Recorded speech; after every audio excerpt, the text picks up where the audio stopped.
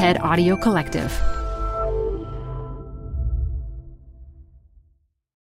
Support for TED Tech comes from Odoo. What is Odoo? Well, Odoo is an all-in-one management software with apps for every business need. Odoo has apps for CRM, accounting, sales, HR, inventory, manufacturing, and everything in between.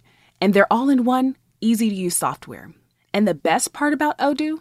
All Odoo apps are integrated, helping you get things done faster and more efficiently. So when you think about business, think Odoo. To learn more, visit odoo.com/TEDTech. That's odoo.com/TEDTech. This show is brought to you by Schwab. With Schwab investing themes, it's easy to invest in ideas you believe in, like artificial intelligence, big data, robotic revolution, and more. Choose from over 40 themes. Buy as is or customize the stocks in a theme to fit your goals. Learn more at schwab.com/thematic investing. Canva presents Unexplained Appearances. It was an ordinary workday until... That presentation appeared out of thin air. Also, it's eerily on brand. Wait, did that agenda just write itself? Words appear, making this unexplainable case... Unexplainable? It's Canva's AI tools. I can generate slides and words in seconds. Really? The real mystery is why I'm only learning this now. Canva.com, designed for work. Want to dive into how technology and Black spirituality intersect? Or confront the challenges new tech is creating? Maybe even catch a vision of hope for the future? Check out Moral Repair, a Black exploration of tech. A podcast about the innovations that make our world and break our societies. And how we can all heal just a bit. Available on Spotify, Apple, and wherever you listen to podcasts. Hey there, it's Manoush Zomorodi, host of the TED Radio Hour. So a few months ago, NPR and I announced a special 6-part podcast series called Body Electric. And as part of our investigation into how our bodies are adapting to our technology, we asked listeners to join a study with Columbia University Medical Center.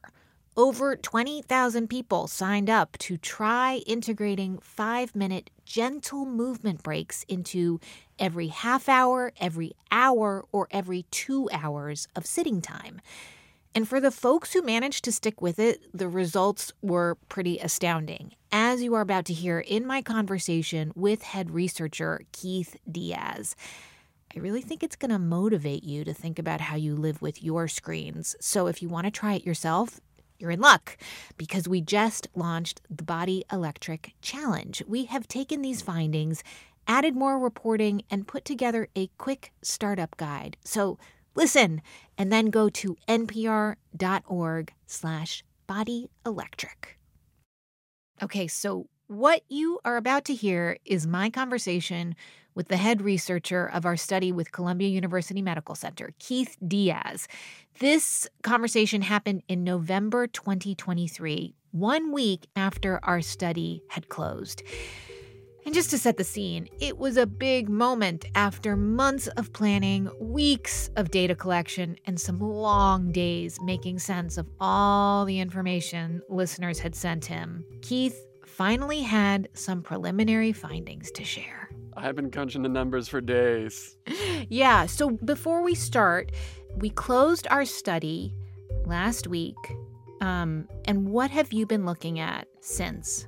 Yeah, so we had people for 2 weeks. We just asked them to try out movement breaks in their everyday lives. And we gave them the option how often they could move around. So you could say every half hour I'm going to do it, every hour I'm going to do it, or every 2 hours I'll do it.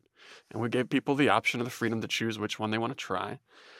And for 2 weeks, they went out and did it. I'm feeling actually really, really anxious and excited to hear what you found. But I feel like we need to keep a few things in mind as you share your findings. Yeah, absolutely. I think that the biggest caveat to this is these are preliminary data. This is just an early first look. And maybe the bigger thing is also to say this is not peer-reviewed yet. And so the scientific process, anytime you go to publish a paper and put it out into the world, you have to get it reviewed by other experts in the field. And so this is non-peer-reviewed research at this point. Okay, very good. So, enough preamble. Bring it, Keith. What'd you find? Well, maybe the first question we'll start with is, did it work? The take-home here is everybody improved. Everybody saw improvements in their fatigue levels, in their positive emotions, and they saw decreases in their negative emotions. But what we found was something we call a dose-response relationship. And what that means is that the group that took the most breaks every half hour had the greatest response. Oh my gosh, really? Yeah, so for fatigue levels, folks who moved every half hour improved their fatigue levels by about 30%. The group that moved every hour improved their fatigue levels by about 25%.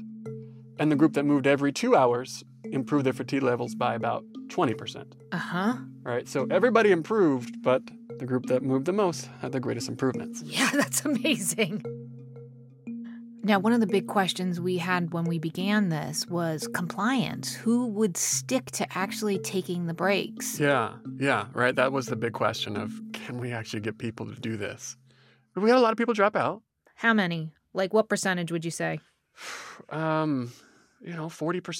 I mean, we were asking a lot of people who did sign up. So, 40%, that means 60% did do it, which is crazy. Yes, we got people to do it. They did it. And I was really surprised how much people actually liked it. So we asked a bunch of questions about what we'll call acceptability, but it's just essentially, did you like it? Did you want to keep doing it?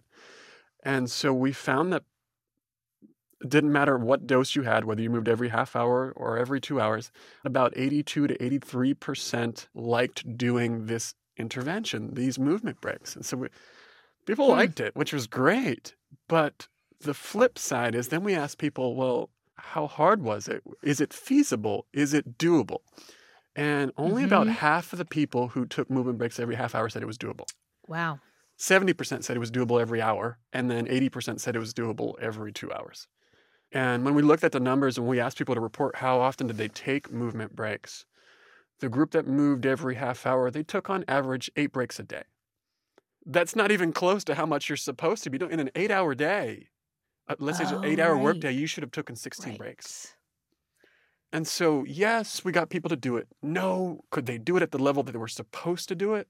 But let me turn this back around and say we saw amazing effects. We have a little montage of listeners, and I wonder if now is a good time to play that for you as we get to dig down deeper into some of the responses that you got. Yeah, let's go for it. Hi, I'm Bridget Collins, and I'm a software engineer. It's good to walk. It's good to be outside. It's good to be looking around. I have taken some of the breaks at my desk, marching and dancing and doing as much movement as I can. I am a remote worker living in Vermont. My newest exercise is doing 15 minutes of soccer drills outside. I facilitate a training session for 3 hours. Before the training session starts, I tell the participants we're going to take a break every half hour, and they get really excited. I work in a museum, but I am in management, so I am mostly at my computer in the back offices. To take my break, I got up and walked around the museum, and it was fantastic to be out on the floor. My energy went way up, so when you get home from work, you typically just you don't feel like cooking dinner, you don't feel like doing anything. I didn't really get any of that while I was doing the study. I'm a stay-at-home mom. While my kids are still sleeping, I've started implementing 5-minute bike rides every 25 minutes. I quit my desk job. Listening to the podcast just articulated everything I was feeling so perfectly and really helped me hand in my resignation.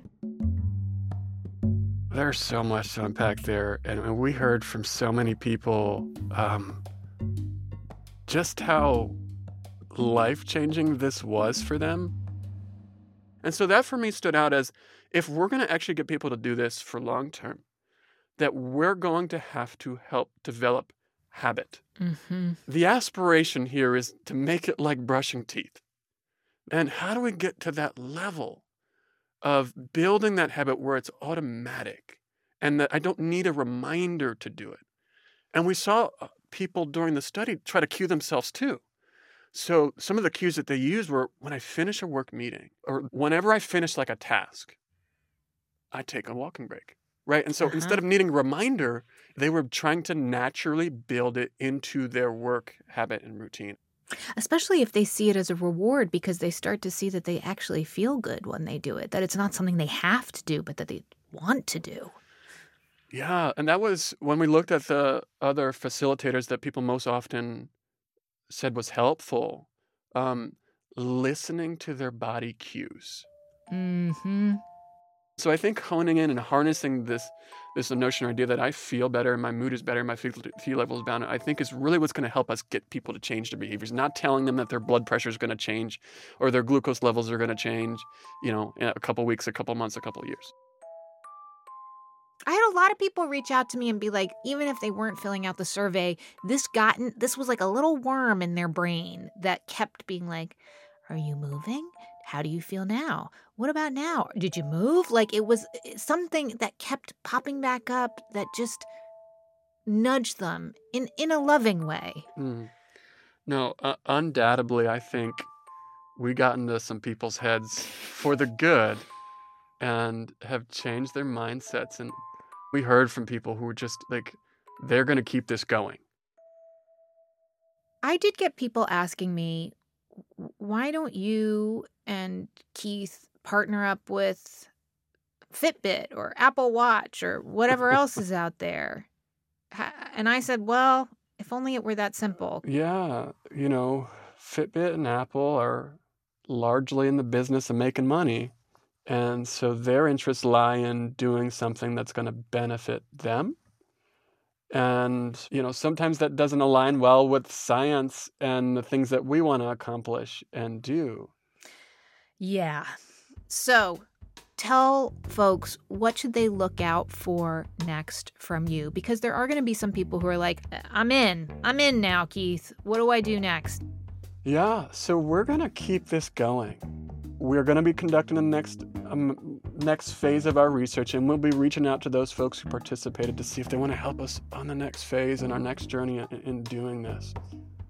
But aside from that, my hope is that we can just, thrive on contagion here and just make this something that just continues to penetrate our society little by little, from person to person, word of mouth. And so for those folks who are really motivated by this and want to keep the momentum going, I'd say start in your small circles of the world in getting your family, your friends, your work colleagues moving. That was my conversation with Keith Diaz, Assistant Professor of Behavioral Medicine at Columbia University Medical Center. If you want to hear the whole series, follow or subscribe to Body Electric wherever you get your podcasts. And you can now sign up for the Body Electric Challenge. Go to npr.org/bodyelectric. You're growing a business, and you can't afford to slow down. If anything, you could probably use a few more hours in the day. That's why the most successful growing businesses are working together in Slack. Slack is where work happens, with all your people, data, and information in one AI-powered place. Start a call instantly in huddles and ditch cumbersome calendar invites. Or build an automation with Workflow Builder to take routine tasks off your plate, no coding required. Grow your business in Slack. Visit slack.com to get started.